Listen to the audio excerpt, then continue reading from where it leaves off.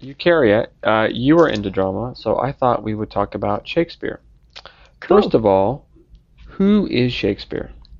Well, Shakespeare is one of the most famous playwrights of the world. He was born in 1564 in Stratford-on-Avon in England, which is a really pretty town. And he opened the Globe Theatre in London, I think, at some stage. But the main thing why Shakespeare is so famous is he had a really short life back in those days. To make it to 40 was considered old age. But in his relatively short life, he produced an enormous body of work. He produced historical plays, tragedies, comedies, poetry, sonnets. So he was an extraordinarily prolific writer. And I think the reason that he's so famous even today is because the themes he chose for most of his work were universal. They're themes that touch us whether we speak English, whether we speak Spanish or Russian, whether we're in the 21st century or in the 16th century. They're themes that are eternal and they concern humanity and have concerned humanity for such a long time.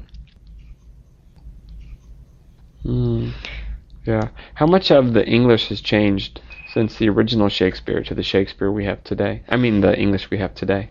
Well, if Shakespeare suddenly appeared in the 21st century, he would be almost illiterate because back in those days, English had a vocabulary of about 150,000 words, whereas now the vocabulary of English is one of the highest in the world.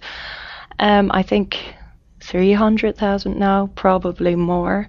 So Shakespeare wouldn't be able to make himself understood if he came back today. So in a way, the vocabulary he's using is really easy. But of course, English has changed from that era, from Middle English until contemporary. English keeps changing. Even if you talk to your grandparents, well, not just English, all languages change and develop over time.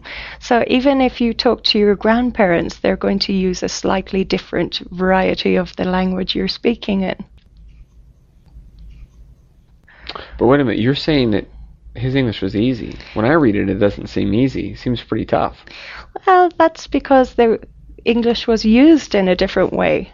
So some words and some grammatical structures are no longer in English. They've fallen out of usage, except when we read stuff like Shakespeare. And then for us, it seems almost like a foreign language because we don't have these grammar structures anymore, and we don't use English in this way anymore. Okay, thanks.